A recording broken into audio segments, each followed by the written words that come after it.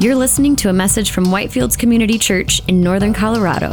For more information and audio content, visit us at whitefieldschurch.com. So we're going to be in Romans chapter 16 this week. And who has been here from the beginning? Romans chapter 1. All right, we got a few hands. So, and it's just been a wonderful, wonderful journey, hasn't it been? Week after week. Who's been here every single message? Or heard it online? Maybe I should say that as well. Yeah, there we go. All right, we'll get you all in there. It's been a beautiful journey through Romans chapter, from all the 16 chapters, and today is going to be just the same as we just finished here in Romans chapter 16. So if you will turn with me in your Bibles, and if you have the YouVersion Bible app on your phone, you can click on the events and you'll find all the references that'll be up on the screen, and you can also follow along there. But I'm just going to read for us, for our passage this morning, the final three verses there in Romans chapter 16, verse 25 through 27. Now to him who is able to strengthen you according to my gospel and the preaching of Jesus Christ, according to the revelation of the mystery that was kept secret for long ages, but has now been disclosed, and through the prophets' writings has been made known to all nations, according to the command of the eternal God, to bring about the obedience of faith. To the only wise God be glory forevermore through Jesus Christ. Amen. Amen. So we've come to the end of our journey through the book of Romans, and I don't know about you, but it has been a remarkable journey as we have week after week seeing the love of God before our becoming more and more aware each week that neither death nor life, nor angels, nor rulers, nor things present, nor things to come, nor powers, nor height, nor depth, nor anything else in all of creation will be able to separate us from the love of God in Christ Jesus our Lord. And that's from Romans chapter 8. If you remember that, the more his character has been revealed to me, the more I have become acutely aware of my need for him. I'm sure it's the same for you. The depravity of my soul in the light of his holiness. And Paul revealed to us that there is none righteous, no, not one. All have sinned and fallen short of the glory of God. And in my studies, I did a really deep dive into those Greek words, the meanings none and all. And to my amazement, I found that they meant none and all. We all fall into these categories. We are the none and we are the all. If you have been here with us since the beginning, you know that Romans chapters 1 through 4, that was hard going.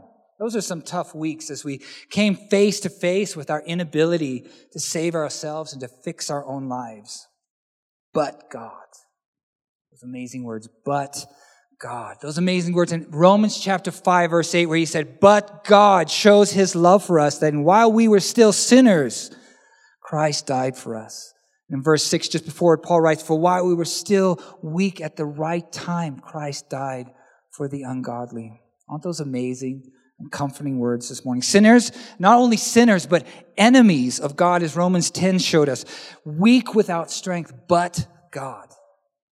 But God. If that's the only thing you remember from this sermon this morning or anything, take that. But God. If you're in a trouble or anything, but God. Just think on those words and God will speak to your heart. But God reconciled us through the death of Jesus on the cross, paying the penalty for our sin. Remember in chapter 7, Paul relayed to us his struggles with the sinful flesh. He said, "O wretched man that I am, who will deliver me from this body of death? I thank God through Jesus Christ." And this is the story of Romans, the gospel, a story of grace, condemned sinners becoming gracious saints. And so as we come to the end of the book, finally here in chapter 16, we come face to face with some of these gracious saints. If you've been able to read ahead, you know, it's an amazing way for us to end our time in Romans as we get a small window into what the church there in the early church was like. So this final chapter for us here in chapter 16 is going to present us with 3 points. And the first is that the gospel is about people. The second one is the truth is worth fighting for. And thirdly, our doctrine about God should lead us to worship our God. So number one, the gospel is about people. Now, in my usual routine for studying on a particular passage, I usually just read it many, many times. Many years ago, somebody once said that's how they began, and I just took it as a practice of my own to just continue to read over the passage, as I'm getting ready. If I knew probably a month before that I was going to be teaching on this, so I started to read it. And when I know I'm going to teach, I just start reading those verses day after day after day, and I just let it resonate, let the words resonate with me. And then usually, while I'm in the shower, these ideas will start coming, I'll just start thinking about things and thinking, going in directions with the passage and start, as I think about it and I meditate on the words. Now, if I was to preach every single week, we'd have one heck of a water bill for sure, because, I just kind of sometimes stand there for a while just thinking on these things. I've preached a few amazing sermons in the shower. There are those that sing and I preach. But so as I was going through this process, of letting these words on chapter 16 affect me, I was overwhelmed with a couple things. One was Paul's love for the people there in Rome. Paul shows his humanity and his love for those he is ministering to. He revels in those that he works with. He takes pride in their accomplishments. He takes joy in the work of God in their lives. Secondly, I realized that buried in all these greetings that we're going to look at was the meaning of Romans. And all of that lofty theology and that practical application that we have gone over through these many months, we realize that it's about people, you and me. The gospel is about people. God so loved the world, so love one another. And if Romans does not lead us to love God more and love people more, then we have missed the point. Romans was not written for professional theologians. Though they'll spend many times, and it's good, splitting hairs over all those Greek words. That's good stuff. But for you and me, it was meant for you and me. The simplicity of the gospel clear week after week and month after month in these chapters. God has made himself known to us, but because of our sin, we have been separated from him, but are now reconciled through Jesus, and are not only saved from something, but to something to be used by God for his glory. So, a question this morning, what makes up a great church? I think that's a valid question. It's a question that people ask all the time. What makes a great church? Is it the good music? A lot of people choose church because of the music. Is it great preaching? We have great preaching here every single week. The word goes out in power, it goes out concise and clear. Is it an amazing building? Well, we have an amazing backdrop that they put up this morning. It looks really, really good. Is it because there's a great children's ministry? We have a great children's ministry here. Teachers that are teaching the Word of God and the gospel to your kids every single week. Those are all great attributes. But ultimately, it is a congregation that's receiving the gospel, being changed by the gospel, living the gospel, sharing the gospel, and giving praise and thanks to God because of the gospel. This is what makes a great church. And this is what I found here in chapter 16. And as I got to studying, and I started pulling out all the commentaries and reading what other people had to say, commentator after commentator observed how the gospel of Jesus had established these amazing relationships of love. People and churches living the realities of the gospel. And I realized that the Holy Spirit had impressed on my heart the same truths he had impressed on these amazing theologians that had gone before me. That in all their amazing knowledge and wisdom and PhDs, they had come to the same conclusion that I had. The gospel is about Jesus changing lives. This is the message of Romans. Just here in these first few verses, you can see Jesus everywhere. There in verse 2, welcome her in the Lord. Verse 3, my fellow workers in Christ Jesus. Verse 5, the first convert to Christ. Verse 7, they were in Christ before me. Verse 8, my beloved in the Lord.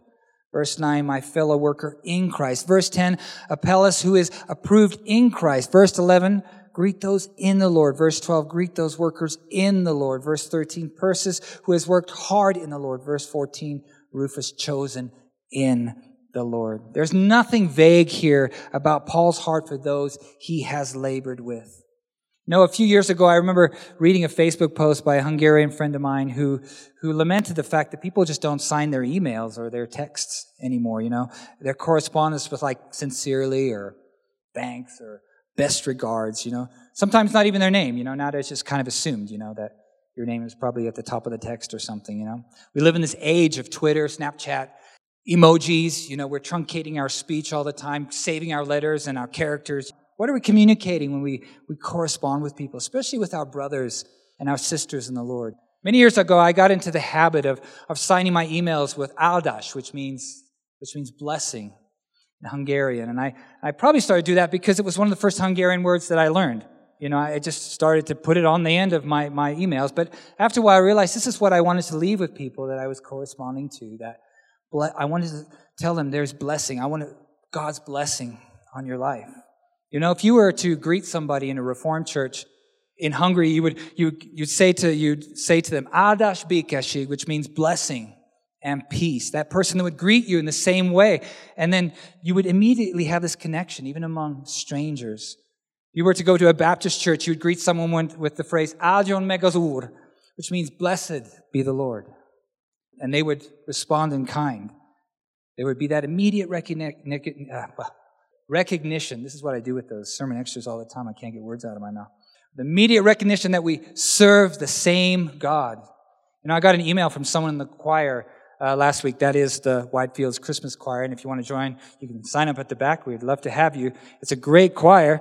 So I received this email from someone in the choir the other day, and they signed it in Christ. And I thought to myself, yes, we are in Christ. Just as Paul signed his letters and his greetings in the Lord, in Christ. This is what draws us together in unity today. We are in Christ. Jesus alone is capable of bringing together people from all walks of life, and we are all equal at the foot of the cross. Now notice how different the relationships and the partnerships are. It's remarkable the words, that he uses to describe these people that he's in relationship with and a relationship with him. He says sister, brother, servant, saints, patron, or benefactor, fellow workers, church, first fruits, or the first convert, or kinsman, or my fellow countrymen, or fellow prisoners, beloved, approved in Christ, elect, mother to me. These adjectives serve to show the unity and diversity that was in the church in Rome. Racism is the antithesis of the gospel. It is the tragic work of Satan to try and strip the gospel of its power. Paul was greeting Jews, and he was greeting Greeks, men and women, slaves and free. Many slaves who'd come up from North Africa. Who knows where they dragged these slaves from? Politicians and businessmen, married and single, rich and poor, all of them, all of us in Christ. So here in these first 16 verses, Paul greets 27 people, 26 there in Rome, and of course, Phoebe, we see her name there in verse 1, who most likely was the one who carried the letter from Paul to the saints in Rome. So who are some of these people? These are not fictional characters, but real people there in the early church who were faithful to sharing the gospel so that you and I could know Jesus and be reconciled to God. 13 of these 27 names have other historical documentation than what is written for us here. Real people, real people with real lives working hard and laboring in the gospel. So we're not going to dig deep into every name in the chapter and do word studies on every name, but we are going to look at a few important ones that will give us some insight to the text. Now, very interestingly enough, 9 out of the 27 names mentioned are women. Paul has high praise for these women, commenting on their hard work, revealing to us that women were active and influential in the ongoing mission of the church there. And Paul spends the most time here praising Phoebe. There in verse 1 of Romans chapter 16, he says, I commend to you our sister Phoebe, a deacon of the church in Cenchrea. I ask you to receive her in the Lord in a way worthy of his people and to give her any help she may need from you, for she has been the patron of many people, including me. So what can we know about this Phoebe? Well, she was commended by Paul, which was, in a sense, an official introduction to the church in Rome. Paul was giving her credibility and authority on his behalf and in his name. So she could be trusted and also to reveal her heart to serve the Lord there in the church there. Second, she's from Cenchrea, which is the eastern port of Corinth, where most scholars believe Paul was spending the winter when he wrote this letter. She was most likely, of course, traveling to Rome on business. Third, she appears to be a woman of means, meaning the word patron there at the end of verse 2 suggests that she has been a patron of many and of myself as well, or other translations use benefactor. She has helped many, including Paul. It may well be that she was a successful businesswoman, just like Lydia there in Acts chapter 16. She was able to travel from port to port and could be entrusted with the letter that Paul wanted to send to Rome. Lastly, Paul refers to her as a servant of the church in Cenchrea. Cenchrea, interestingly enough, was a place that Paul traveled to with Priscilla and Aquila, who are mentioned there in verse 3. This word servant is from the Greek word diakonos, and that's where we get our word deacon from. And the word is most often translated servant if you do a word study, but in the epistles it refers to an office in the church. And this is what most commentators believe Paul had intended it to be used as, meaning Phoebe was most likely a deacon in her home church serving there faithfully. So Paul says, give her whatever she needs. She is my sister in the Lord, and she wants to serve you in any way that she can. What an amazing insight we have just in these first few verses to an amazing businesswoman of God who served her local church, but could be counted on no matter what, where she went. So if this is you today, you are a Phoebe, be encouraged in the Lord. Use the gifts and influence God has given you for His glory. The immense respect Paul shows here for Phoebe shows us how much the church had elevated the role of women in ministry. This was quite opposite, of course, to the way that the Pharisees of Jesus' time treated women. Next, we see there in verse 3, we meet this couple, Priscilla and Aquila. So first we had Phoebe, a Greek, single, successful businesswoman, and now we have a Jewish couple who were tent makers. Paul met this couple in Corinth, and they had just recently been kicked out of Rome. And Paul knew this couple well. He actually made a living making tents with them. We learn about that in Acts chapter 18. Now, evidently, they had been able to return back to Rome. And Acts chapter 18 reveals to us that they had traveled quite extensively at some point together. Them, Paul and Priscilla and Aquila, going everywhere with Paul. And that must have been quite an adventure.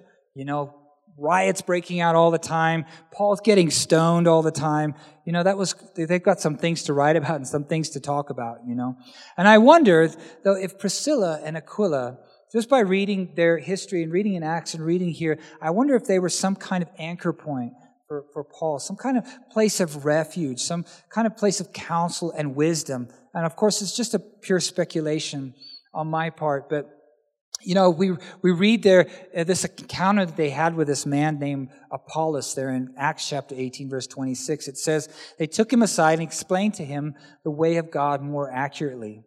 And it says, after that, Apollos, he traveled to Asia and from all accounts became a successful evangelist and apologist. Who knows? Epaenetus, there mentioned in verse 5, could have been that first convert to Christ in Asia under the ministry of Apollos. Who knows? It's just speculation, but it could be very well possible.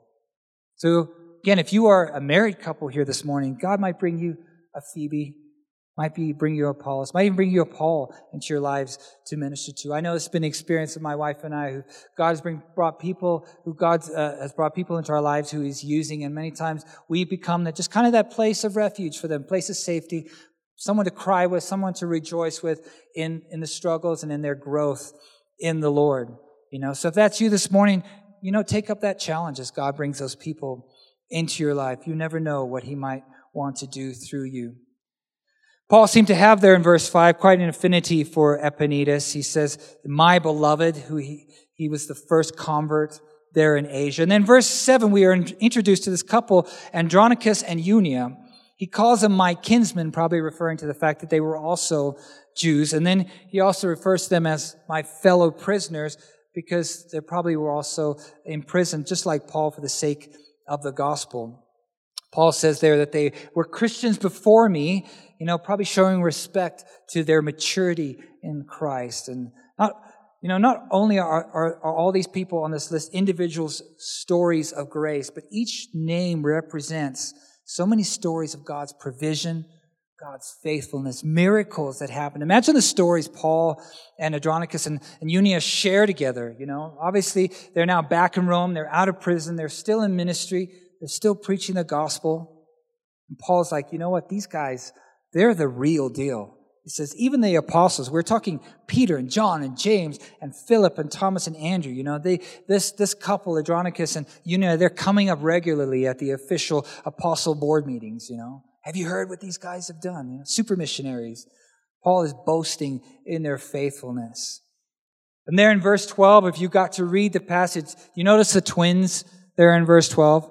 Greet those workers in the Lord, Tryphena and Tryphosa. Yeah, I'm not going to do well with these Greek names this morning. Tryphena, there we go, and Tryphosa. Their names mean dainty and delicate. Dainty and delicate. And Paul seems to use some playful irony here when he says, who have labored much in the Lord. And Paul uses a word that means labor to the point of exhaustion. He says they might be dainty and delicate, but they really work hard, And then we come to the last name we're going to look at, Rufus, there in verse 13. Rufus is a very interesting person. It says, greet Rufus, chosen in the Lord, also his mother, who has been a mother to me as well. So who was Rufus? Well, Mark 15:21 identifies Simon of Cyrene as the father of Alexander and Rufus. Couple this with the fact that Mark wrote his gospel in Rome, and we can surmise that Rufus was the son of Simon of Cyrene who carried Jesus' cross. This seems to be, of course, the general consensus among historians and commentators that this is the same Rufus. Was Rufus there when his father was ordered to carry the cross of Jesus? What kind of impact did that have on his life? Even if he was not there, his father was talking about that incident nonstop, Those are one of those stories that kind of trump every conversation at a dinner party. Yeah, that's a great story, but remember when I carried Jesus' cross? Yeah, that was me, What a great testimony. What impact that must have had on Rufus. And here, he's there at the church in Rome, and Paul is writing and greeting him in the Lord, and his mother, who says his mother was like a mother to me. Are you starting to see all these connections? How all of these stories of grace have come together in Christ, in the Lord. God using this diversity in unity for his glory. All these different colors of people making up the beautiful portrait, the beautiful tapestry of the gospel of Jesus. Now, before we go on to the next section, I just wanted to point out that the Church of Rome was probably not only one church, it was probably many churches. Notice that these folks are spread over several churches in Rome. There in verse 5, referring to Priscilla and Aquila, he says, greet also the church in their house. So there's also one church that he gives a kind of generic greeting to through Priscilla and Aquila. And then there are these other names. Look at verse 14. Greet Asynchronous, Phlegon, Hermes, Patrobus, Hermas, and the brothers who are with them. That probably means the church that meets there with these brothers. Similarly, in verse 15, greet Philologus, Julia, Nereus, and his sister, and Olympus, and all the saints who are with them. Stories of grace and fellowship with one another, sharing the labor of the gospel together. Such an amazing picture here Paul paints for us here in chapter 16, the body of Christ. And we get to look, as we close in this book, we get a window into how the church was there in Rome. Now, Paul ends the section here in verse 16. I know you all wanted to get there. Greet one another with a holy kiss. All the churches of Christ greet you. So we're going to be starting this up here in the church, kiss each other on the way out, but no, it's not going to happen. Now, in the Western world, that's a weird concept. Very weird. The idea of greeting each other with a kiss. It's very foreign to Westerners. But in Eastern cultures and in Hungary, it's definitely not a foreign concept. It's very much part of your everyday life. And it took me a while to get used to it as I lived there, figuring out the etiquette. How long do I have to know somebody before we start doing the kissing on the cheek thing? And then, there would be that awkward moment where you'd watch them kind of lean in and then you didn't react, and then they kind of leaned back, and there was this awkward stare, and then, the moment was past, and you just kind of, and maybe did a, kind of weak handshake, and then the whole kind of, do I go to the right first or to the left first, or I'm going to hit somebody on the head? There's a lot of things that go into this kind of stuff, which Paul didn't reveal to us here. He should have given us instructions for these things. And the whole kind of kissing the man on the cheek thing, that was weird at the beginning. Men have beards and it's scratchy, It took me a while to navigate these nuances. But needless to say, this verse is very common practice overseas. And Monica and I had many opportunities to travel to different churches in Hungary and Romania.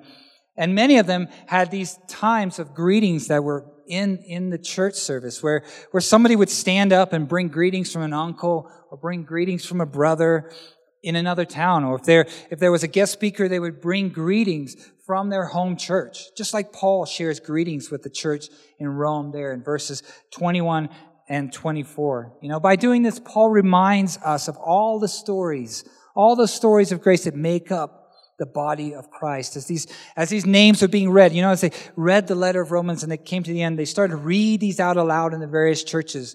People's vision of God's work was expanded and their faith was strengthened. Now, in the midst of this very kind of kumbaya moment we're having here with commendations and greetings being shared back and forth, everyone's kissing each other, Paul kind of interjects a very somber warning there in verse 17 against those who desire to bring disunity to the church, not for the sake of truth, but for their own self-serving agendas. And this brings us to our second point this morning, which is truth is worth fighting for. There in Romans 16, verse 17 and 18, I appeal to you, brothers, to watch out for those who cause divisions and create obstacles contrary to the doctrine that you have been taught. Avoid them. For such persons do not serve our Lord Christ, but their own appetites, and by smooth talk and flattery, they deceive the hearts of the naive. Now, these are very, very strong words. Paul does not hold back. It seems like such a departure from that spirit of reconciliation and love that he kind of talked about in chapters 14 and 15, if you remember. And then even back in chapter 12, he said, he wrote down, bless those who persecute you. Bless and do not curse them. If possible, so far as depends on you, live peaceably with all. Hey, Paul, what's the deal now? Why is the change of tone? Can't we just kind of all get along? So why is Paul being so protective here? He knows that the work of God will not go unchallenged as the gospel spreads from Jerusalem to Samaria to the ends of the earth. He knows that Satan's greatest weapon is not a full frontal assault, but with deception, subtly changing the gospel, adding something here, taking something away there, luring people into a false sense of assurance, not based on the finished work of Jesus on the cross, but on their own abilities and their own goodness. And the unity of the church is based on the truth of the gospel. And like I said in the beginning, we are all equal at the foot of the cross. Jesus makes us one. The truth of God's word is what unites us, not how we feel about things, feel about each other. A couple years ago, Oprah Winfrey capsulized the lie of this generation, one phrase of the Golden Globe Awards. She said, speak your truth. Speak your truth. Not speak the truth, but speak your truth. A very dangerous phrase. And this mantra, your truth, is not the truth of the Bible, but sadly the truth in many ways is, the church in many ways has compromised the truth of God for ever-changing truth of society. There are those who call themselves Christians who seek to divide the church over secondary issues for their own self-interest, being dogmatic or maybe on the Bible on issues where the Bible is not dogmatic. They do it under the guise of holiness, of course, but it's for their own glory and not that of Jesus. I think Paul is harsh on this topic because God is harsh on this topic. Turn with me to Proverbs 6, verse 16 through 19, if you have your Bibles. Proverbs 6, 16 through 19. And if you underline your Bible, this is a great passage to underline. It is a somber verse, but it's one to keep in the back of our minds. It's a verse that I've gone back to many, many years. It says, there are 6 things that the Lord hates, 7 that are an abomination to him. This is not one you kind of send on a Christmas card to anybody. There are 6 things that the Lord hates, 7 that are an abomination to him: haughty eyes, a lying tongue, and hands that shed innocent blood, a heart that devises wicked plans, feet that make haste to run to evil, a false witness who breathes out lies, and one who sows discord among brothers. Did you see that? God took the time to share with us 7 of the things he hates. Number 7 is one who brings division in the church, who sows discord among the brothers. I would hate to have my name on that list, of one who causes division in the church. On the list of things that God hates, it's just not a place I'd want to be. Sadly, this verse has stayed with me many years. I've known so many worship leaders in other leaders being involved in ministry now for almost 25 years, and I've known worship leaders and leaders who have caused division in their churches over style and power and recognition, all under the guise of holiness, of course, but ultimately for their own thirst to be in the spotlight. So many people dividing over the aesthetics and over form and over secondary issues instead of uniting around the gospel and people. That's what Paul is talking about. And Paul also refers to people who try and add to the gospel, put an obstacle in front of those who seek to follow Jesus by grace and by grace alone. Today, again, there are many groups that call themselves Christians who seek to put obstacles in your path, in many ways trying to be the mediator between you and God. They use these things to hold people captive to guilt or to standards that God does not require. In Paul's day, he would have said, they would say, you need to be circumcised, or you need to observe the Sabbath, or you need to eat kosher. They would say, it's not enough to be justified by faith. That's good, but it's not enough. You need these other things too. If you really want to be holy, ... fill in the blank. Paul said, avoid these people. Avoid these people. Stay away. Don't fellowship with these people. They seek their own glory, their own agenda, and not that of the gospel of Jesus. They seek to put people in bondage to something that God has set us free from. But Paul says these people are going to be hard to spot. They're going to be hard to spot. They're going to be well-spoken. They're going to be charismatic. They're going to be kind, Probably well-dressed, good-looking, who knows? Harmless from the outside, but they are wolves. They look like sheep, but they are wolves. Their aim is not to edify the body of Christ, but to destroy it. Do you know how you spot wolves? Well, they go after the weak and they go after the naive amongst us. They're going to build a following by going after those that are young in the Lord, that are not yet grounded in their faith, but with a great zeal to please the Lord. Marek and I, we come from a fairly large church in Budapest, and so I've seen quite a few of these people, and they kind of fly under the radar for a while. They kind of stay hidden for a while, but every now and then you'll start to see the signs and you'll spot them, and I'll spot them, and one of the elders would spot them. They're usually hanging out with some young ladies after church, who just got saved maybe the week before or a couple weeks back, and they're talking nonstop, of course, They're coveting the attention of these people. And then afterwards it would come out that this person said, well, this church, just not holy enough. And they're just not doing the things God wants. And they're doing this right and they're doing this wrong. But yet they've been coming to this church for months and months and months. Just kind of sowing discord among the brothers. Poison in the minds of these young believers. These types of people are wolves. And Paul says, avoid them. 2 Peter 2 has a lot to say about this topic. I won't read the whole chapter, just the first couple verses. And it says, but false prophets also arose among the people, just as there will be false teachers among you, who will secretly bring destructive heresies, even denying the master who bought them, bringing upon themselves swift destruction. And many will follow their sensuality. And because of them, the way of truth will be blasphemed. And in their greed, they will exploit you with false words. Their condemnation from long ago is not idle, and their destruction is not asleep. So let us not be caught up in these heresies and take to heart Paul's warning here, but be discerning always returning to the gospel. As Pastor Nick preached last week, the importance of preaching the gospel to ourselves. It never gets old. It never gets old. It is always relevant. It's always essential. It is a source of our lives, and it is the source of truth. Just as a side note, many people lament that the 20th century church is not the same as the church in the book of Acts, but Paul's warning here and all this stuff we read with his dealing with the Corinthians and with the Galatians, remember he's writing this letter there in Corinth. All these things serve to show us how dysfunctional the church was back then. It was filled with people who were sinners.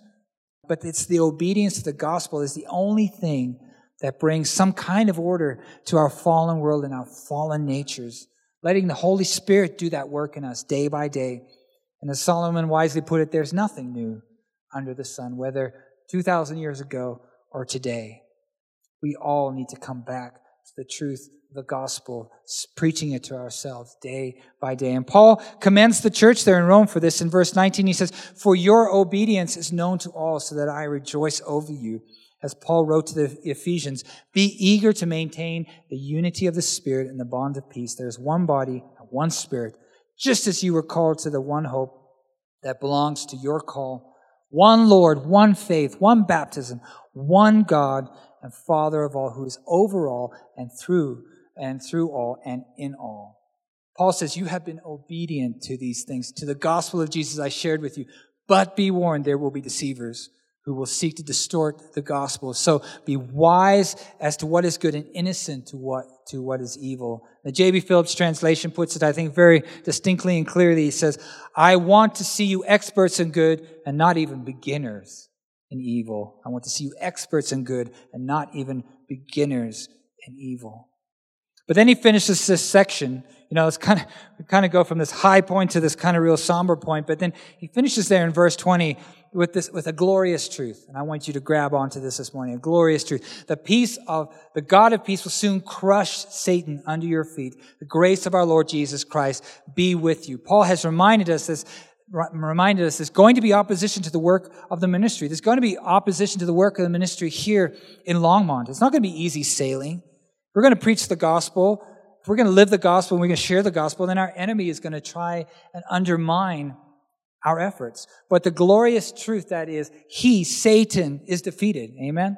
Satan is defeated. Ultimately, our success in ministry is in the hands of the Lord this morning. The battle belongs to the Lord. Battle belongs to the Lord. What is our greatest weapon? It's prayer. Crying out to God, God, do your will. Do your will. Isaiah 55 says, "So shall my word be that goes out from my mouth. It shall not return to me empty, but it shall accomplish that which I purpose and shall succeed in the thing for which I sent it." I pray this verse every single time on Sunday mornings. For myself, for Pastor Nick, that when he preaches his word, it will go out and it will accomplish what God has set it out to do. That's God's promise. We to be obedient, to just preach the word, and God's word will accomplish what he has set it out to do. Speaking the word, living the word, God will bring the increase. He will bring the victory. Paul reminds the church in Rome who is in charge. Yes, Satan might seem to have some kind of power now, but it can't stand against the truth of the gospel, and he will be crushed in the end. And then Paul ends with this amazing benediction and doxology there in verse 25, which brings us to the last point and the last and final point for this morning. Our doctrine about God should lead us to worship of God. This doxology here that Paul finishes with. Doxology is the combination of two words. It's doxa and logos. Doxa meaning glorious and logos meaning word. And this is truly a glorious final word for us here as we finish this amazing book. Jesus is our doxology. The glorious word made flesh and dwelt among us, and we have seen his glory. Glory as of the only Son from the Father, full of grace and truth. Let's read it there in verse 25. "Now to him who's able to strengthen you according to my gospel and the preaching of Jesus Christ, according to the revelation of the mystery that was kept secret for long ages, but has now been disclosed and through the prophetic writings has been made known to all nations, according to the command of the eternal God, to bring about the obedience of faith. To the only wise God be glory forevermore through Jesus Christ. Amen." This is a great worship song, filled with theology, but packed with praise. Paul had a moment like this. Remember at the end of chapter 11, as he was talking about theology and mining the depths of God's character and his love, it led him to sing out, "Oh, the depth of the riches and wisdom and knowledge of God. How unsearchable are his judgments, how inscrutable his ways. For who has known the mind of the Lord, or who has been his counselor, or who has given a gift to him that he might be repaid? For from him and through him and to him are all things. To him be glory forever. Amen." Theology leading to worship. Doctrine leading to worship. We have so much to be thankful for. So much to sing about. If your theology and my theology does not lead me to worship and bring praise to God on my lips and thankfulness from my heart to him, can I suggest to myself and to you to reread Romans, meditate on the work of Jesus on our behalf? Just rereading that first line there in verse 25. "Now to him Now to him who is able to strengthen you. Now to him who is able to strengthen you according to my gospel and the preaching of Jesus Christ. God did it, still doing it, and will finish the work he has begun in you. That is a glorious word this morning. To the only wise God be glory forevermore through Jesus Christ. There in verse 27, amen. To the only wise God be glory forevermore through Jesus Christ. 1 Corinthians 1:18 says, for the word of the cross is folly to those who are perishing, but to us who are being saved, it is the power of God. For it is written, I will destroy the wisdom of the wise, and the discernment of the discerning I will thwart. Where is the one who is wise? Where is the scribe? Where is the debater of this age? Has not God made foolish the wisdom of the world? For since in the wisdom of God, the world did not know God through wisdom, it pleased God through the folly of what we preach to save those who believe. For Jews demand signs and Greeks seek wisdom, but we preach Christ crucified, a stumbling block to Jews and a folly to Gentiles. But to those who are called, both Jews and Greeks, Christ the power of God and the wisdom of God, for the foolishness of God is wiser than man, and the weakness of God is stronger than man. This is the message of Romans. But God, the wisdom of God, but God. I was lost, but God. I was self-centered, but God. I was God's enemy, but God. I was ignorant. I was arrogant, but God. As David says in Psalm 63, because your steadfast love is better than life, my lips will praise you. So I will bless you as long as I live. In your name, I will lift up my hands. Let's all stand and pray together. Oh Lord, we're so grateful for this book of Romans and all that you have taught us over these many weeks and months as we've gone verse by verse and page by page and just been face to face with our iniquity, but also face to face with your glory.